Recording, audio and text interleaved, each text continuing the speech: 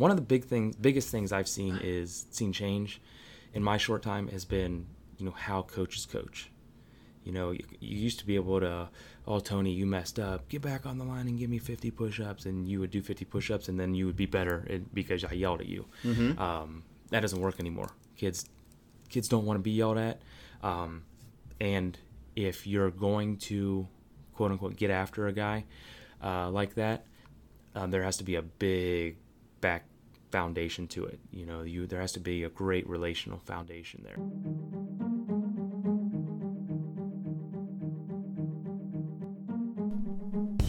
Hey everybody, welcome back to the Reclamation Podcast. I'm Tony, and I'm excited to bring you a brand new series. That's right, a series for the first time ever on kids' anxiety in sports.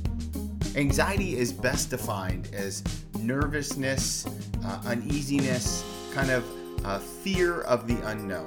And anxiety is all over our culture. So for the next 4 weeks, we're going to take a specific look how anxiety is impacting our student athletes, our students, and even ourselves. Because 31%, according to the National Health Institute, 31% of adults are dealing with anxiety issues. And that's only the cases we know about.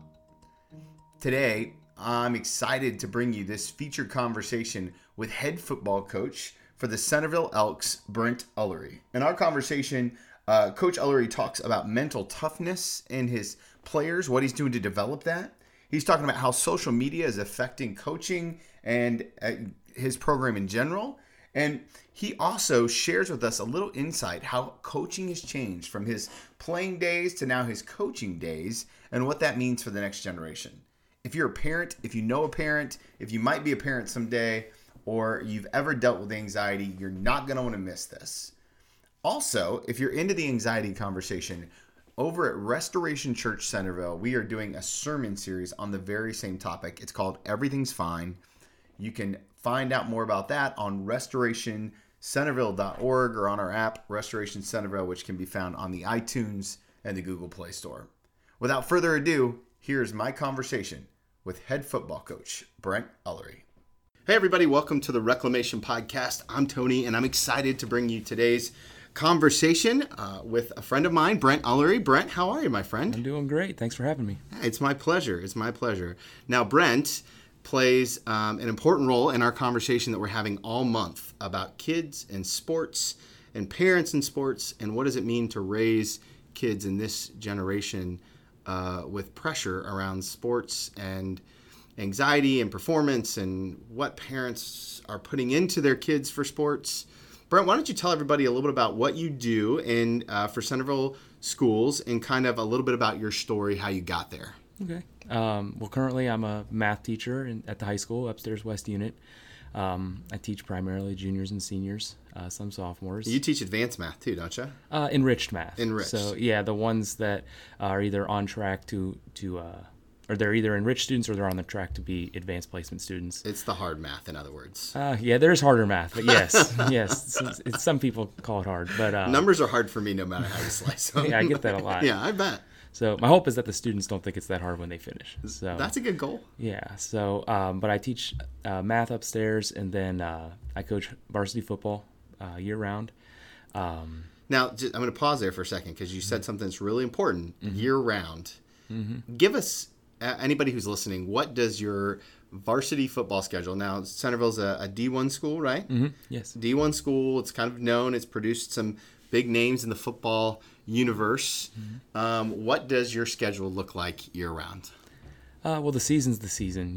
Once August hits, it's 7 days a week, all the way through whenever you either don't make the playoffs or you exit the playoffs. You get about a month off, or you have to take a month off according to the state, and then at least since the time that I've taken over, the incoming classes of upperclassmen have always asked, how early can we start? And they want to get back in the weight room. They want to start working out and everything. So that usually starts about December and carries through until May. When May finishes and school year finishes, you take a little mini couple-day break. And then June, July, kick it back up again and do some camp days, and you're back in the season before you know it. So it's a lot. How many hours a week do you think that you put towards football? Out of season, if you're talking about that whole December through May, with kids, I'm only putting about 10 hours max per week. Sure. That's on the high end. But towards football, you're probably looking at the 15 to 20, where you're scheduling meetings or interviewing potential hires, or meeting with players, talking with parents, or responding to emails, whatever. Doing podcasts with the kid up the street. Yeah, that having fun. Yeah, right. That's it. Fun. It's good. Yeah. So how did you get into coaching, and kind of tell us about your role as an athlete? Because you kind of had a great career in your own right. Mm-hmm. Well, I was very fortunate to play football at Ohio State. I got lucky, and long story short, one of their coaches was doing his scouting and just kind of ran across me while looking at other players. They were never looking at me, and just said, look like a guy that Tressel might like. We got a couple of guys that Tressel really loves, and AJ Hawk and Mike Nugent already. Because you're a Centerville guy. Yes, and they know they knew what they were getting, and I said, sure. But there's no question after they said that. I hung up the phone to play it cool, but then I called him back like 30 seconds later and said, yeah. So my dad was sitting right there with me, and it was a no-brainer. But I was able to do that and able to parlay that into a teaching. I got a math degree at Ohio State and my license through UD and Wright State. But my coach at Ohio State at the time, a guy named Daryl Hazel, most recently was with the Minnesota Vikings and Purdue Boilermakers head coach. Anyways, I put him as a reference. Didn't think that people would actually call him. Found out that Dublin City. I applied to Dublin City Schools, and he actually called them. Oh wow! And they said they were done hiring. They were done taking new candidates, but they hadn't filled the position yet. And he, in less words, said, "You better interview this guy. Like, you need to interview this guy. I think he's going to do a great job." And I interviewed. They brought me in. I drove up a couple days later. I did 2 rounds of interviews in one day. Met with the football coach after that. They hired me like 3 weeks later, and I got lucky to start my career up in Dublin, which is a powerhouse in itself, right? Yeah, they it's very similar to Centerville. Dublin, Ohio is. Kids test really well. A lot of involved parents in the community. Great sports programs and everything. I was at Dublin Kaufman High School teaching pretty much the same subject, the enriched pre-calculus, statistics, discrete math stuff, and did that for 5 years. Learned from Coach Crabtree, and came back down here to Centerville. When my wife got a job locally, she's also a Centerville graduate, so it was pretty easy to come back for us. And then, 3 years later, Rodney Roberts decided to retire from coaching, and the job was open, and I just happened to be the chair closest to his, I guess. So, I think I appreciate your humility, but I know it comes with a lot of hard work and sacrifice. A couple things about your story that I want to ask. Your dad is a pretty famous, I guess, is for lack of a better word, at least a very well-known coach in Centerville football lore and history. Did you play for him at Centerville? Yes, I played for him. What was that like as a student athlete? Pressure-packed. Your dad's the head coach. Is he one of the most winningest coaches? Is he the winningest coach in Centerville football history? No, Bob Gregg is. Bob Gregg, okay. Well, Bob Gregg has a lot more years, too. Bob Gregg was here, I think, 27 to 30 years, somewhere around there. Got it. My dad was only a head coach for 13, I believe. I could be wrong, a year or so. Close enough. So, yeah, Bob Gregg is the winningest one. Bob Gregg, for a career, had 301 wins. I don't know how many were at Centerville, but more than what my dad had. Sure. But anyways, yeah, he won a lot of games, and what he did is, and the humble response from him would also be, he perpetuated the tradition. He didn't try to redo what Bob had already done. Bob Gregg did all the hard work here, and now the jobs of the rest of us is kind of just keep it going in the right direction. So we're all building off of what Bob laid a foundation for. So you're a student athlete. You're playing football for your dad. You get looked at by Ohio State, so you're pretty good. What's the pressure like in your life as a high school student? Let's just say your senior year. You're going into your senior year. Your dad's the head coach. You're going to play college football somewhere. What's going through your mind as an athlete, student athlete? I never really felt pressure from my dad to do anything. Some people don't know this about me. Like, I played baseball as well in high school, and then after my sophomore year, I played varsity baseball as a sophomore, and not a lot of people did that, but I was fortunate enough to be able to have that opportunity. And I came to my dad after my sophomore year. I was like, this isn't for me. And my dad was a college baseball player and everything, and he had helped Tim Ingolke coach baseball, and they were close friends. And I'm like, it's not for me. I don't care. He goes, I don't care. Like, if it's not for you, then don't do it. Because if you don't love it, you're gonna hate it out there. So don't play. And that's the advice I took, and that was the right decision for me.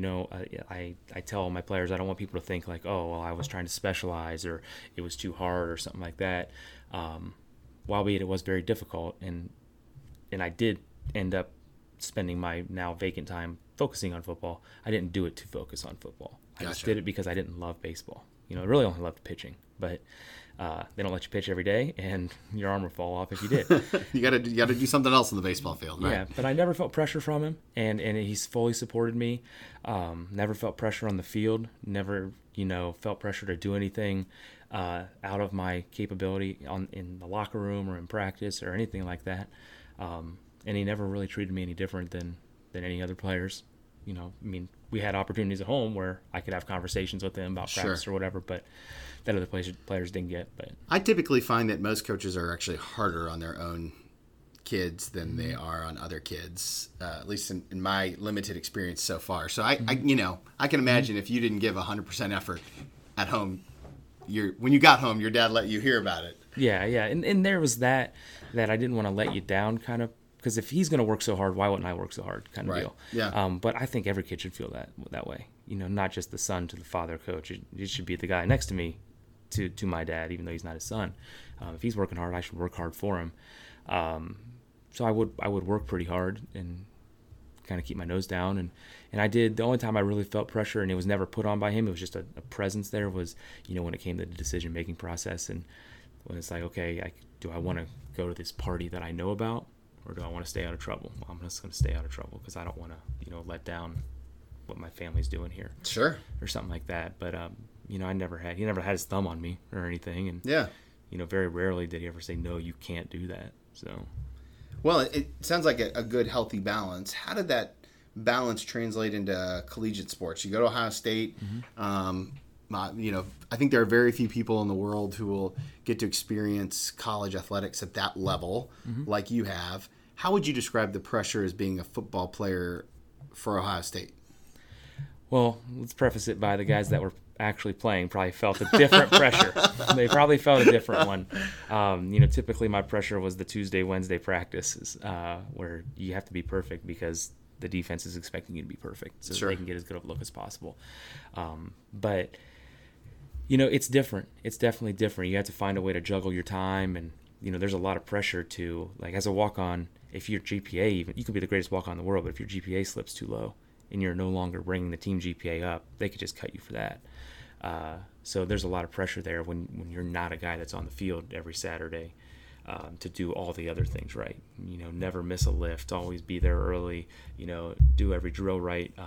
My receiver coach, Daryl Hazel, that I talked about earlier, he gave me some great advice. I still give it every year. Was to all of our players, I say, just don't be a drain. Don't siphon the energy out of the room or the coach or whatever. Like, if you have a question, you can ask it, but if it's a question that's already been answered, you need to know that answer already. And don't ask me how to run route XYZ if the guy next to you just asked how to run XYZ. So I took that to heart, and I said, you know what, I'm never going to bother this guy. All I'm going to do is try to produce for him and see where it gets me.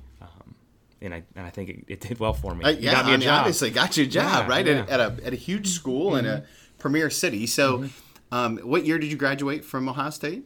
2008. 2008. Yeah, and so for the last 11 years, mm-hmm. you've been coaching high school athletics and doing math, mm-hmm. more or less. Mm-hmm. How have you seen the sport change from a coaching perspective, looking at the students today? Because it kind of, the preface of this entire conversation is that there's a weird kind of pressure and stress, it feels like, on a lot of sports, especially in kind of affluent middle upper class communities like ours at Centerville. Mm-hmm. And I think across America, people are just so focused on performance. Mm-hmm. How's it changed from 2008 when you finished playing college sports to now, where you're coaching at a D1 high school at a pretty elite level. Well, I know this isn't the point of the conversation that we're having, but I will just plug it. Like, I do feel like the sport has never been safer. I feel like a lot of changes in the sport have been around safety and protecting the athlete, which is great. I love it too. I've got 2 kids who play football, and the Wee Elks just bought a whole bunch of new helmets. I'm super excited about it. I got to plug them all year, and I think it's a great investment. I agree. The game is safe. It's great. As safe as it's going to be. It's still people flying after each other, tackling. It's still fun, right? Yeah, it's what we need. But one of the biggest things I've seen change in my short time has been how coaches coach. You used to be able to, oh, Tony, you messed up. Get back on the line and give me 50 push-ups, and you would do 50 push-ups, and then you would be better because I yelled at you. That doesn't work anymore. Kids don't want to be yelled at, and if you're going to, quote unquote, get after a guy like that, there has to be a big back foundation to it. There has to be a great relational foundation there, where that kid knows whatever you're doing, doesn't matter what you do, you're doing it to help me. Whereas back when I began playing, if the coach said jump, you just, how high, how do I? It doesn't matter if this is your first day coaching me or not. I'm just going to do it. I don't think that exists anymore. What do you think has attributed to? I'm going to say styles, like a softer style versus a harder style of coaching. What do you think's kind of attributed to that, where the players today, because I do feel like it's all connected, where the players today can't handle or don't want to handle. I'm not even sure what the right way to say it, because I'm not necessarily want to put a connotation on it, but there has been a fundamental shift in people's ability to receive harsh criticism, I guess. And I don't think, let me think about how I want to word this. I don't think that there's a difference between the harsh and let's just use a bad word here and say soft. The softer and harsher, more harsh approach to coaching. There's more than one way to skin a cat, right? Both ways can work.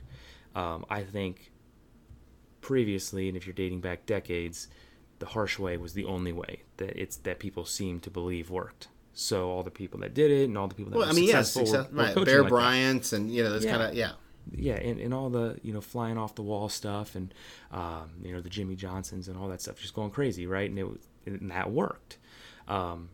Those guys still exist, the people that coach like that, and some of my players may even tell you that, hey, Coach Ulrich's like that. I don't know, but I think coaches have figured out that there's other ways to do it, and there's other ways to relate to players, and there's other ways to maximize their potential, because you're never going to get anything more than a player's potential out of them.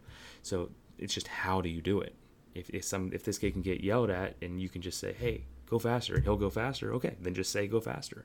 But if this kid over here says, I need to trust you, and then I'll go faster, okay, then you're going to have to establish a relationship with him. He's going to be the kid that you're going to have to send a text message and say, hey, how's your mom doing? I know she started a new job, or whatever, to know that you care about his life. And then when you say, hey, go faster, he'll go faster. There's just different ways of doing it. Both are yielding the same results. There's the Tony Dungy approach, where he's very methodical and relates to his players, boom, boom, boom, boom, boom, and he winning Super Bowls. And then Greg Popovich with the Spurs, the guy looks like his head's about to explode off his head, and he's winning world championships as well. So there's different ways to do it, I think. When you look at the athletes that you're coaching today versus maybe your teammates or you, do you attribute like the general change in receiving that to the culture? Is that I mean, I guess what I'm asking is, do you relate this to social media? Do you relate this to the digital world we live in? Any thoughts on that? I could see that. I have heard students say, and players say, like, oh, look, I got 200 likes, or, oh, how many followers do you have, and stuff like that, and where, they're kind of measuring themselves based on how many times the heart button gets tapped on a picture. And it means nothing to us, right, in our generation, but in their world, I think it means something, and maybe they need that self-validation, or they need to be praised before they can be constructively criticized. I don't know. It's interesting. Mm-hmm. I know I have a 7th grader, and he follows an 8th grader. He'll be a freshman basketball player who just got verified on Twitter, or on Instagram, right? And And my son thought enough of it to mention it to me, which at 13 is a miracle unto itself. How do you deal with that I'm not even sure how to deal with it as a parent, where I'm actively engaging in my son's social media screen time and all that kind of stuff. How do you deal with social media? I mean, apps like Huddle, where you can create your own highlight reel, and that's a good app. Like, we used it. I love the app. How do you deal with that as a coach? See, that's what's happening right now. Is we have a generation of coaches that were coached different than they're being expected to coach children today. So that's where we see a divide. And it's not just football; it's all sports. Yeah. Where that's where you see all these news stories and everything. This coach did this. This coach did that. Well, a coach probably did that to them, but you can't do it to this next generation. It's not. It can't trickle all the way down. It kind of is ending with us, and we have to be the ambassadors to this new way of coaching, which is, more relational and more conversational and more, trust building than just run through a wall and see where the bricks lay. But with the social media and everything, sometimes I run our team Twitter. Yeah. I have my own Twitter account. I have a Facebook account that I use to promote our youth program. I do know that social media is out there. I try to use it for good, and I try to, glorify if we have, perfect attendance kid here, or this guy signs a college scholarship or whatever. I try to praise the kids because they deserve it for what they've done. But at the same time, I try to, live a life where that's not something I'm chasing. And hopefully they've recognized that, like, here's this guy that is my leader, I guess, for lack of a better word, and he doesn't care about this stuff, so why should I? Because when it's all said and done, whether you're in the classroom getting ready to take an ACT or you're on the practice field getting ready to play in a game, like, when you're doing either of them, no one cares what your social media account looks like. No one cares how many people like you. And when you're on the football field, the only people that matter that like you are on your team. And they can't tap a heart button. They can't double tap a picture on Instagram. They are going to show you that they like you by playing for you. And that's the only thing you should care about. So, I don't know. I do the social media thing partially for them and, to help with the program and everything, because I feel like I should, but it's not something we the reality is spend a lot of time on. There's a lot of optics. There's just a lot of everybody sees it. Everybody sees it. So it's a constant battle of, trying to figure out what to do and how to do it. And a lot of the studies that I've read says that could be contributed to what's promoting the anxiety in our young student athletes. As a matter of fact, one study I read said that the anxiety levels that 54% of our student athletes have now is similar to what would have put you in an insane asylum back in the early 50s. Wow. Like, it's because it's that addictive kind of. So, you've got 70 some odd players in your program at any given time, not counting the WE program and all of the other kind of downflows of this massive operation. How do you tell players to deal with their stress and anxiety of things like playing time and performance anxiety? And I mean, because it seems like it's on the rise more than I've ever. I mean, when I played football, you just played. There was no, and if you were bad, you didn't play, and people just told you were bad, and that was fine. Like, it was okay. I can remember Coach Place at Chaminade Julienne, where I went to high school. He said, son, I think you got a great heart, but there's no way I can protect you on a football field. So unless you grow, you're probably never going to play. And I was like, thanks, Coach, and I went and got a job. It was fine. It was fine. How do you deal with that today in this world? It's funny. We're studying. The whole team is studying Ryan Hawk's podcast right now. Yeah. And the last one we just studied was JJ Redick's, and he talked about it being a head case. Love that episode. Love phenomenal. that episode. Quick plug for the Learning Leader Show, right? But so JJ, he was talking about being a head case in the court and blah blah blah, and he's missing all these shots, and he gets really upset when his teammates would say, "Hey, keep shooting," and he's like, "Well, duh, I'm gonna keep shooting. You're paying me to shoot. That's what I do. I'm a shooter. I'm gonna keep shooting." And then Ryan asked him, well, how do you get out of your own head and everything? And he said, and we talked to our players extensively about this last Monday, and that you just got to rely on the practice. Like, you just rely on what you've been doing and trust the process of what you've been doing and all those repetitions over the years, that eventually it's going to straighten itself out. You know, like if you've been working the right way and taking care of your body and training the right way and living the right life, not lying, not being deceitful, not, you know, lacking effort and trying to fake like you're giving it. If you've been doing things the right way, you're just never going to be perfect 100% of the time. So it'll work itself out of the rut. And I tell our kids that at school too. Like, yeah, these kids that come in, like parents may get divorced, or, you know, a sibling or family member may pass away, or, you know, dog pass, whatever. A lot of them going through a lot of tough things. Yeah. Know, boyfriend, girlfriend breaking up. I mean, not to mention their body is literally changing every day. Every single day. Every single day. And they're getting scrutinized or bullied in some way or another. Whether it's intentional or unintentional, they're doing it to themselves or whatever. It's a big deal. And what I tell them is, like, just invest in the process, and all that stuff will work itself out. You know, like, if your parents are going through a divorce, don't hide at home and cry in a room. Come to school. Come to school and get around teachers that, like, genuinely care about you. Get around your friends that genuinely care about you. Do math that has nothing to do with your parents, but it'll make your brain do something for a half an hour, and you're not thinking about how sad you are that mom moved away or whatever that may be. So that's the first time I've ever heard math as a suitable counseling. I love it. No, I think it's great. But you're right. Yeah, I love what you said there. Invest in the process. Mm-hmm. Invest in the process, because what you're investing in will generally produce dividends. Mm-hmm. Right. So if you invest in your own anxiety and self-pity and your own negative self-talk, then that's what you will get dividends in.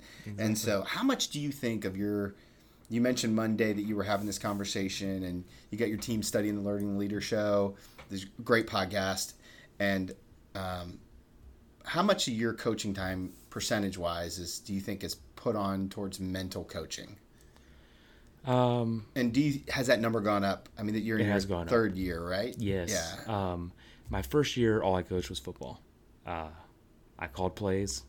I taught guys how to catch a ball and how to be in the open area at the right time, essentially. Sure. And I thought that was football. And as I'm working my way through this process, I'm realizing that I need to be doing less of that and more of getting inside their heads and figuring out what they need from me. Man, not what they want, but what they need, what they genuinely need from me. And do they need someone to push them? Do they need a shoulder to cry on? Do they just need someone to talk to so they can just vent and then they're going to be good? But I'm doing a lot more of that these days, where I spend a lot more of my time investing in players versus investing in football. And we'll see if it pays off. Everyone tells me it's going to pay off. It's the route I've chosen to invest in. So how has that changed you? You see things in a different light. Having a son, having a daughter, and has started changing my thinking, and now shifting to this way of coaching has changed my thinking considerably. You have a little bit softer side. I'm not saying that practice is any easier. Right. Running is not any easier. We're not going to lower our expectations by any means, but I do sympathize a little bit more with what players are going through, what coaches are going through with their families and stuff like that, and kind of puts in perspective, that not everybody's going to go home and watch this Beaver Creek film for 15 hours and get ready for Wednesday's practice. It's just not going to happen. Right. So I better invest in what I can invest in. As you look at your own kids, because they're both really young, mm-hmm. What are your sports dreams for them? Do you have any yet? Have you thought about it? I mean, listen, I got 3 kids, and I think parents, dads especially, probably have at least thought about it once. Mm-hmm. Yeah. I'm a firm believer my kids can do almost anything that they would want to do. You say almost, like the one thing they're not allowed to do. I do know the one thing that my son is not allowed to do, and it's only him. But I'm not going to say it on air. Okay, fair enough. So I don't lose any popularity or I don't have much right now anyways. But, and that could change. I'm open to that idea changing. Yeah. That he's not allowed to do that, but it hasn't been changed yet. So they can do whatever they want. My big thing is going to be I want them to have open doors for them. So if they want to pick a sport and be really good at it, or if they want to, I'm going to try to get them to try all the sports, but whatever they choose is up to them. But they're going to do well at school. They're going to do well, and their mom's not going to accept any less from them there. So they're going to do well there. They're going to keep their academic doors open. We've been blessed. they're most likely, barring some catastrophe of some kind, most likely they're going to go to college, and I want them to have options to be able to explore whatever university they want. So I love that. I love the emphasis on the academics, because I know, and I've heard you say it multiple times, that's one of the most important things that parents can do to help prepare their student athletes for college. Mm-hmm. So I'm a little bit ahead of the game in terms of where my kids are, and it's insane to think about the amount of money that we parents, that I'll use I statements here, that I put into my kids' sports. Mm-hmm. From my son's playing 13U baseball to,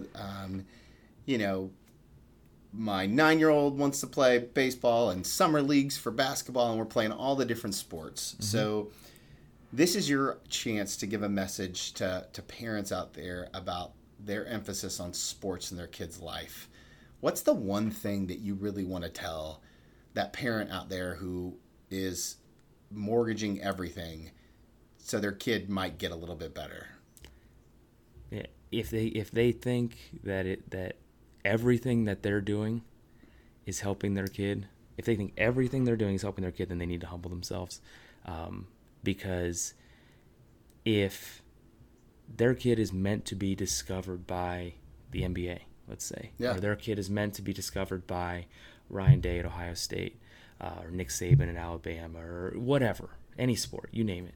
If they're meant to be discovered, they're going to get discovered, especially in a place like where we're at right now, in Centerville. Like, there's no need to travel the country. Here all the time. There's no need to travel the country and see the world and experience this. And some people may argue and say, well, they're getting better competition, so they're getting better. I'm not going to argue that either. But I don't think that that's worth me spending all kinds of my money and my energy on that when we could be growing as a family, when you could be growing academically. Because the bottom line is, and I've had some great players. I just had one sitting in my office today, an alumni, and I won't say his name because I love him to death, but his grades were not good enough leaving high school. And he had all kinds of college coaches coming in saying, what's his GPA? And his GPA was not good enough. I said, sorry. And they let us know if he does JUCO. Yeah, as quick as they walk in, they just walk out. Yeah, and it was really unfortunate for him, and now he's landed on his feet. He is at a Division I school now. He's figured it out and able to transfer, and et cetera. But, I mean, all these people that spend all this money on, they're investing in the wrong people. They, if you think about it, like, why invest in a travel baseball coach that, he's just taking your check and then taking you to Nashville is all he's doing. Whereas your high school baseball coach is the one that really cares about you, is the one that's really going to recruit for you, the one that's really going to market you, and is actually going to be there for you if you need anything else. That travel baseball coach, as much as you think he likes you, if he lives in Indiana and his son's an all-star and you just happen to be on the team, right? It ain't happening. It's not happening. It's a waste of time. Same with the trainers. I hate these trainers. You and I were talking about this off air. Like, these trainers are they're always the good guy. They can always tell you how great you are.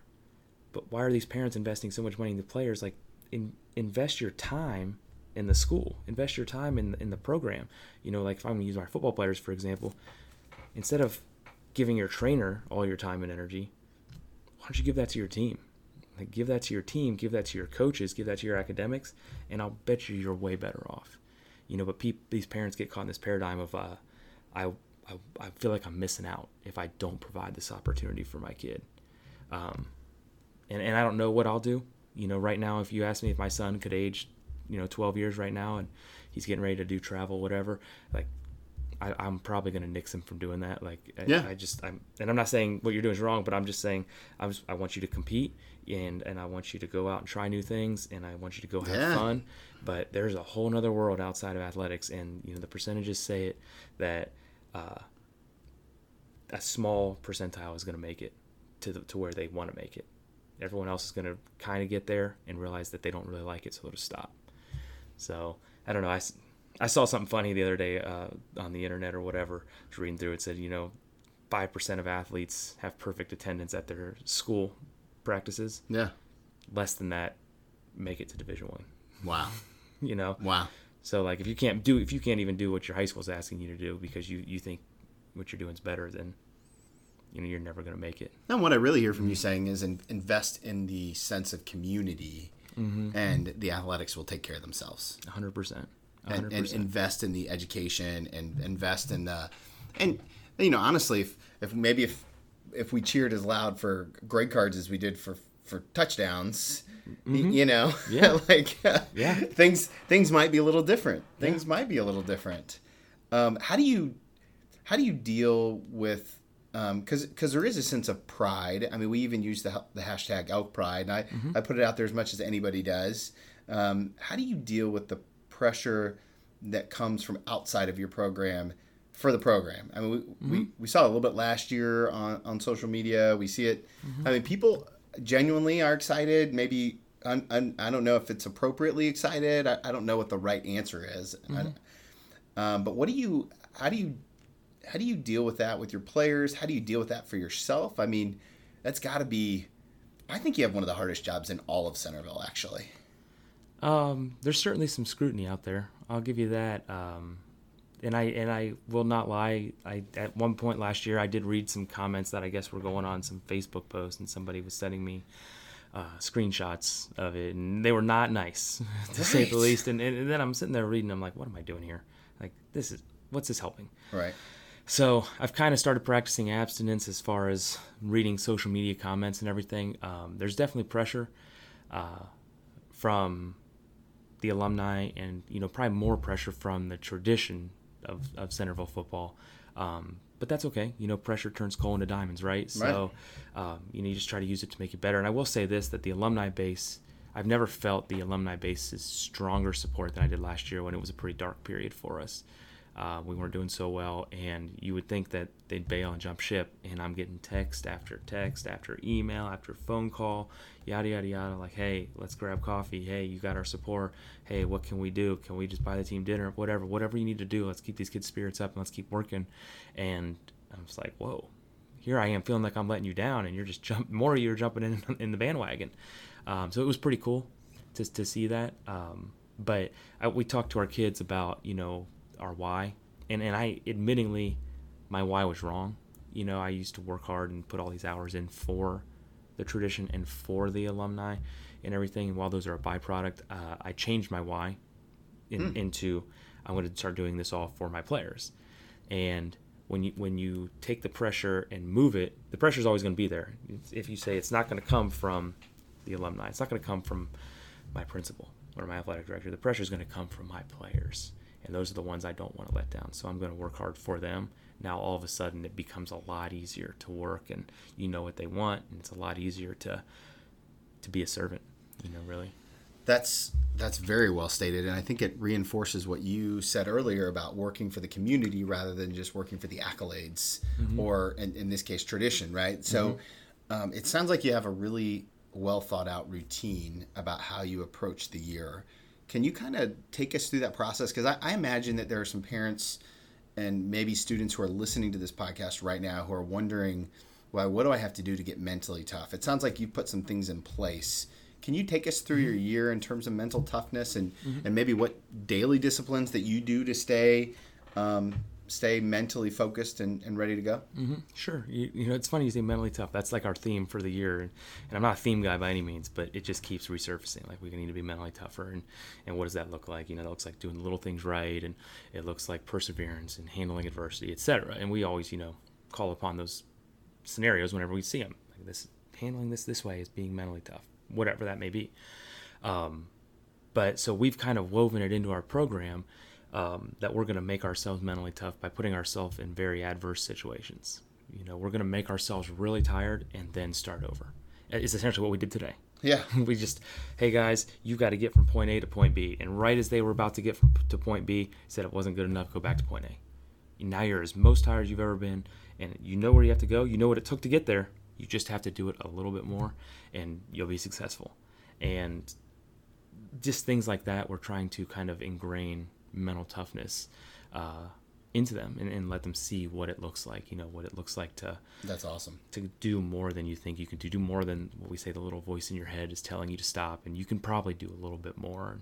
And we always, wrap it up, and you look around like, hey guys, you're tired, but no one's on the ground. You're able to walk out of here. You're healthy. Okay. Timmy might have, puked in the trash can. That's okay. But you're better for it. You feel fine now. Let's go do it again. Yeah. Kind of deal. So it's definitely a process to figure out how we're going to do that. I spend a lot of time. I figured out that as a head coach, you don't do much football. You do a lot of. It's kind of like a principal at a school. You don't do any teaching at all. You just find ways to make people better. You don't actually get to do it. You just have to find resources and ways to help people make themselves better. So you find ways like, I'm going to make my players be better by putting them through this circuit today, and I'm going to make my coaches better because I'm going to assign them this duty to be with their players. But I'm not going to teach them how to do it. I'm just going to give you a resource and say, go figure it out and do it in your own way, and all that. And the coaches know. I'm very transparent with them. Like, hey, I'm coaching you to be mentally tough too. Mentally tough coaches. You're not going to give in when your players keep demanding from you. Right. So it's a process, but it's what's a fun one to think about. What's your personal routine in that? How do you stay mentally tough? You got to stay grounded and understand your why. Like, my why is my family and my players, and that's it. Do you write that down anywhere? No, I don't have it written down. I have a burning conversation with our players last year, ingrained in my head. I can see everyone where they were sitting, who I looked at when I said this, and how I felt when I knew what I was saying was wrong. And I just think about it all the time. So I keep my why centered. I know why I'm doing things. My personal routine is I'm going to get up early in the morning for a multitude of reasons. And I tell this to my players, like, it's my selfish time. Like, we talked, like, it's 4 a.m. I have to get up because no one else is awake. No one else can ask me to do anything. So I'm just going to be selfish, and that's when I'm going to exercise. And I exercise because, A, I like to, try to be in shape, or at least work off the brownies I ate. And B, like, I know I need to exercise in the morning before I see them because I have to demonstrate stuff to them, and I can't demonstrate it if I'm not loose, if that makes sense. Yeah. So, like, I just exercise. Like, this morning, I rode 5 miles on the track on my bike just so I could be loose and run around a little bit with the players when they needed me to demonstrate certain things or whatever. And I'm hoping that at least me being able to do that rubs off on them. Maybe they see that I'm willing to sacrifice a little bit of sleep for them, and maybe they notice it and they're willing to sacrifice a little bit of something for me or whatever. But after football's over, it's family time, and go back to being a family and go back to picking up my son and playing at the water table in the backyard. And how does your family, I guess your wife at this point is really Mm-hmm. the only one who has to deal with it, deal with the pressure of this kind of position, and I can't imagine that's a lot. That's a lot. How does that impact you guys during the football season in terms of pressure that it puts on the family? We don't feel any pressure. Okay, good. I'll just be completely honest with you. I love She's that. 100% supportive. She's willing to pick up the kids. Right. She's willing to pack the lunches or whatever.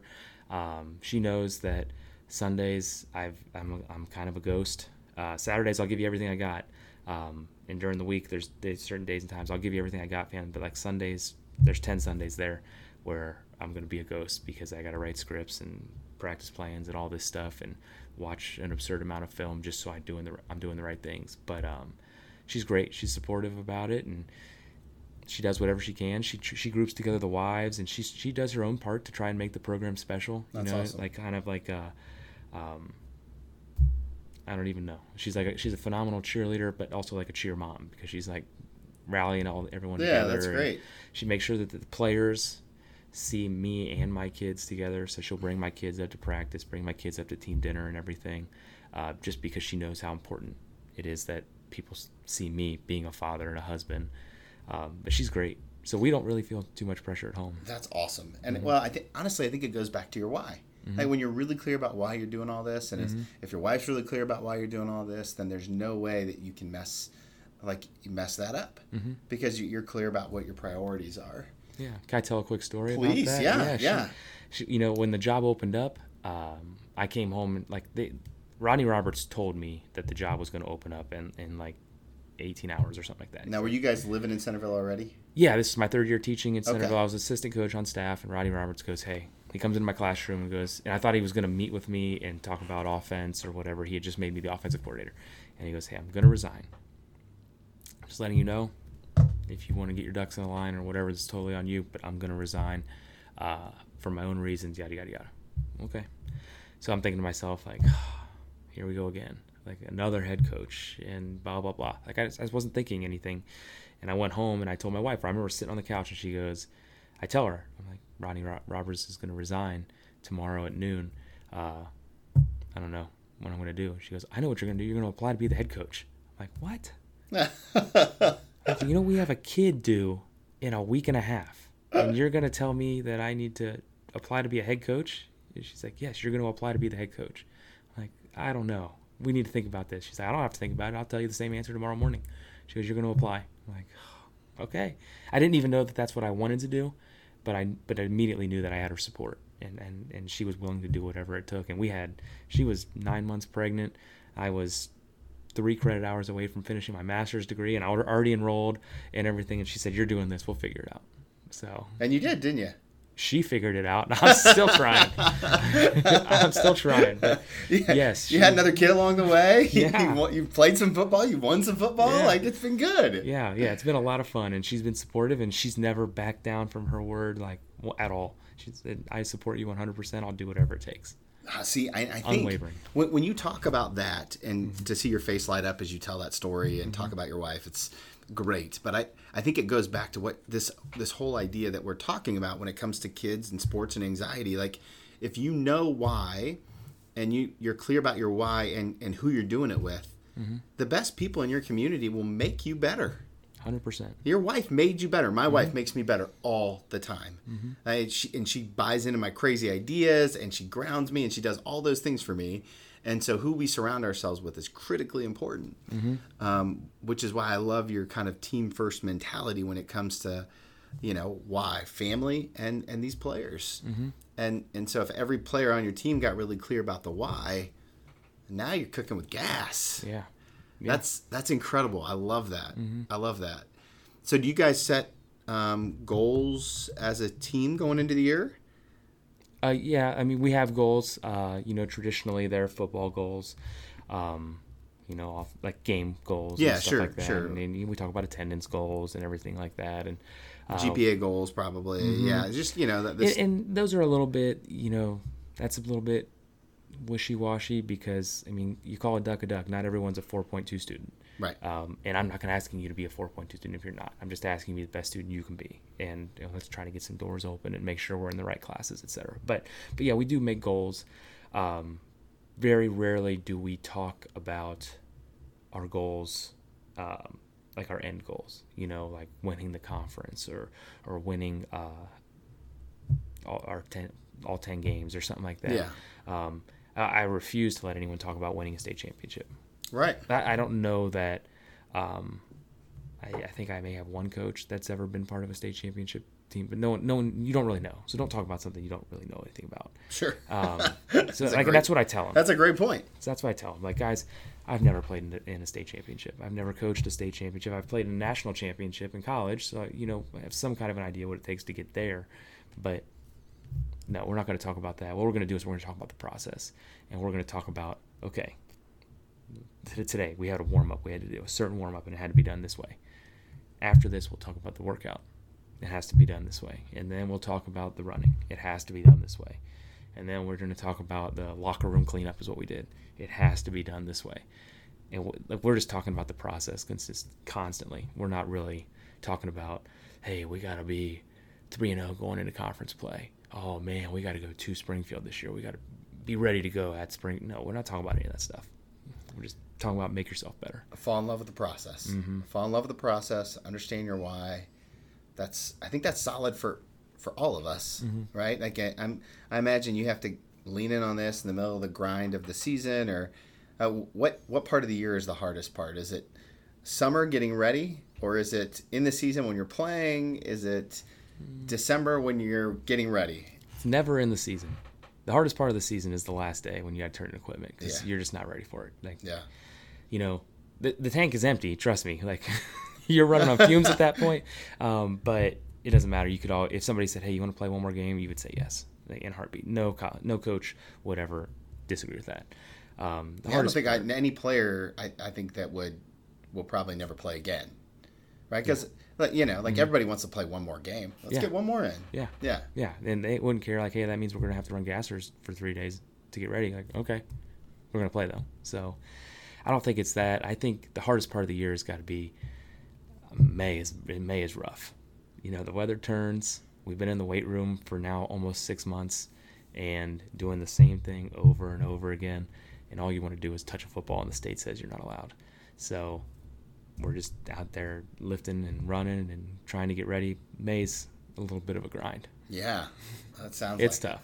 It's tough. You try to get outside and let them push sleds instead of benching and stuff like that just to mix things up. But yeah, it seems like it would be, especially because these are still developing young men, right? And so emotions are all over the place, and you've got all that testosterone built up. Yeah, no, I could see where that'd be a huge grind. Yeah, it is. It's tough, but it's fun. It's fun. I really enjoy the process, and the hardest part for a lot of coaches is that off-season weight room. But I think that might be my top 2 favorite places in the world. In the football world is the weight room. I think if you're going to affect a program, you're going to do it in there. And I like grinding it out. I do. I like sweating it out. I like getting excited if I see somebody with really good squat form or really good deadlift form or something like that. Like, that really gets me excited. So let's awesome. Hang out in the weight room. Let's go. So. That's awesome.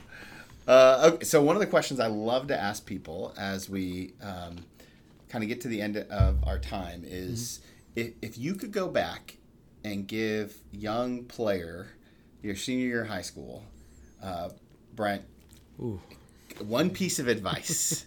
You're going into this big season, your dad's head coach, you have no idea that Ohio State's going to come knocking at your door.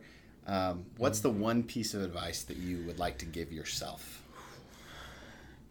I would say, and I would give this advice to our kids, this kind of falls back on our anxiety thing. I didn't have anxiety or anything, but I worried about a lot of, quote unquote, the BS. Yeah. I worried what my girlfriend thought of me.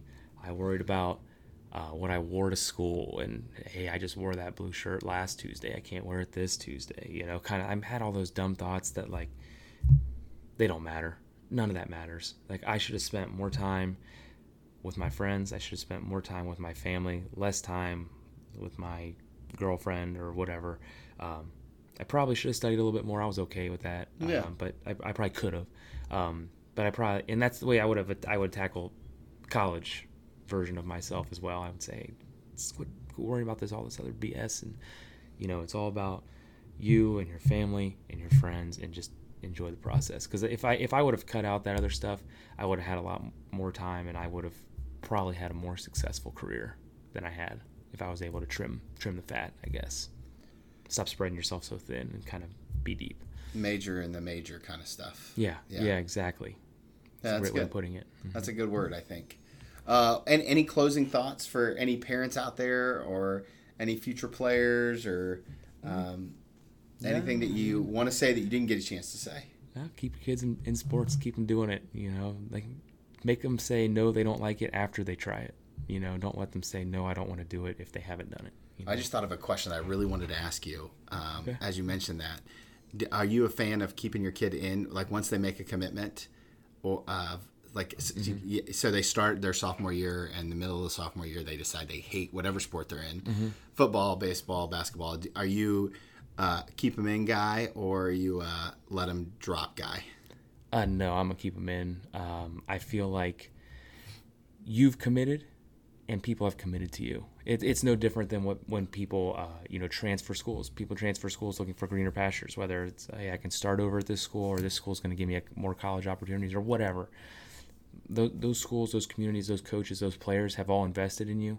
You've invested in them as well, but they've invested in you, and you owe it to them. I'm a keep it in guy too. I always tell our kids, you don't have to do this again, but you got to finish now. Yeah. Finishing's important, and it takes grit to finish. It's super important. You don't always get to finish things that you like. So. No. Most people don't. Very few people get to the end of their career and be like, man, I love that. I'm so sad I have to retire. No, there's a reason why people look forward to it. Now, there's a few of us that get to do what we love, and more power to them. But you got to grind through it. You got to grind through it. So that's good. Thank you so much for taking the time today to sit down and chat with me about a multitude of things. If any of our friends wanted to follow you on social media, we know you're not super active, but where's a good place for them to start? Twitter? Twitter, at Brent Ullery. At Brent Ullery. And then you can also look up Centerville Football, and you're pretty easy to find. Yeah, at CHS Elks Football. There's also the team Twitter if they want to follow us. And, I'm not great at posting on that, and my Twitter account's mainly pictures of my dog and my son and some CrossFit stuff. See, that's a well-balanced Twitter account. Yeah. If people have questions about what to do with their kids and coaching, are you available for those kind of things? Yeah. My email's public information on the Centerville website. Schools, website, and great. Hit me up and phone call or whatever, email back. It doesn't matter to me. Awesome. I love it. Thank you, Coach, and I appreciate all that you do for our community. It really means a lot. Sure. Thanks for having me. Hey, everybody, don't forget, if you enjoyed today's conversation, the best way to make sure that you stay in touch with what's happening at the podcast is subscribe. Also, if you could, please do us a favor, share this conversation somewhere on social media, maybe with somebody who's never heard it before, maybe who's somebody who plays on your team or coaches with you. We would love to get the word out about how our student athletes can wrestle with this big old monster called anxiety. Until next time, I'll see you guys real soon.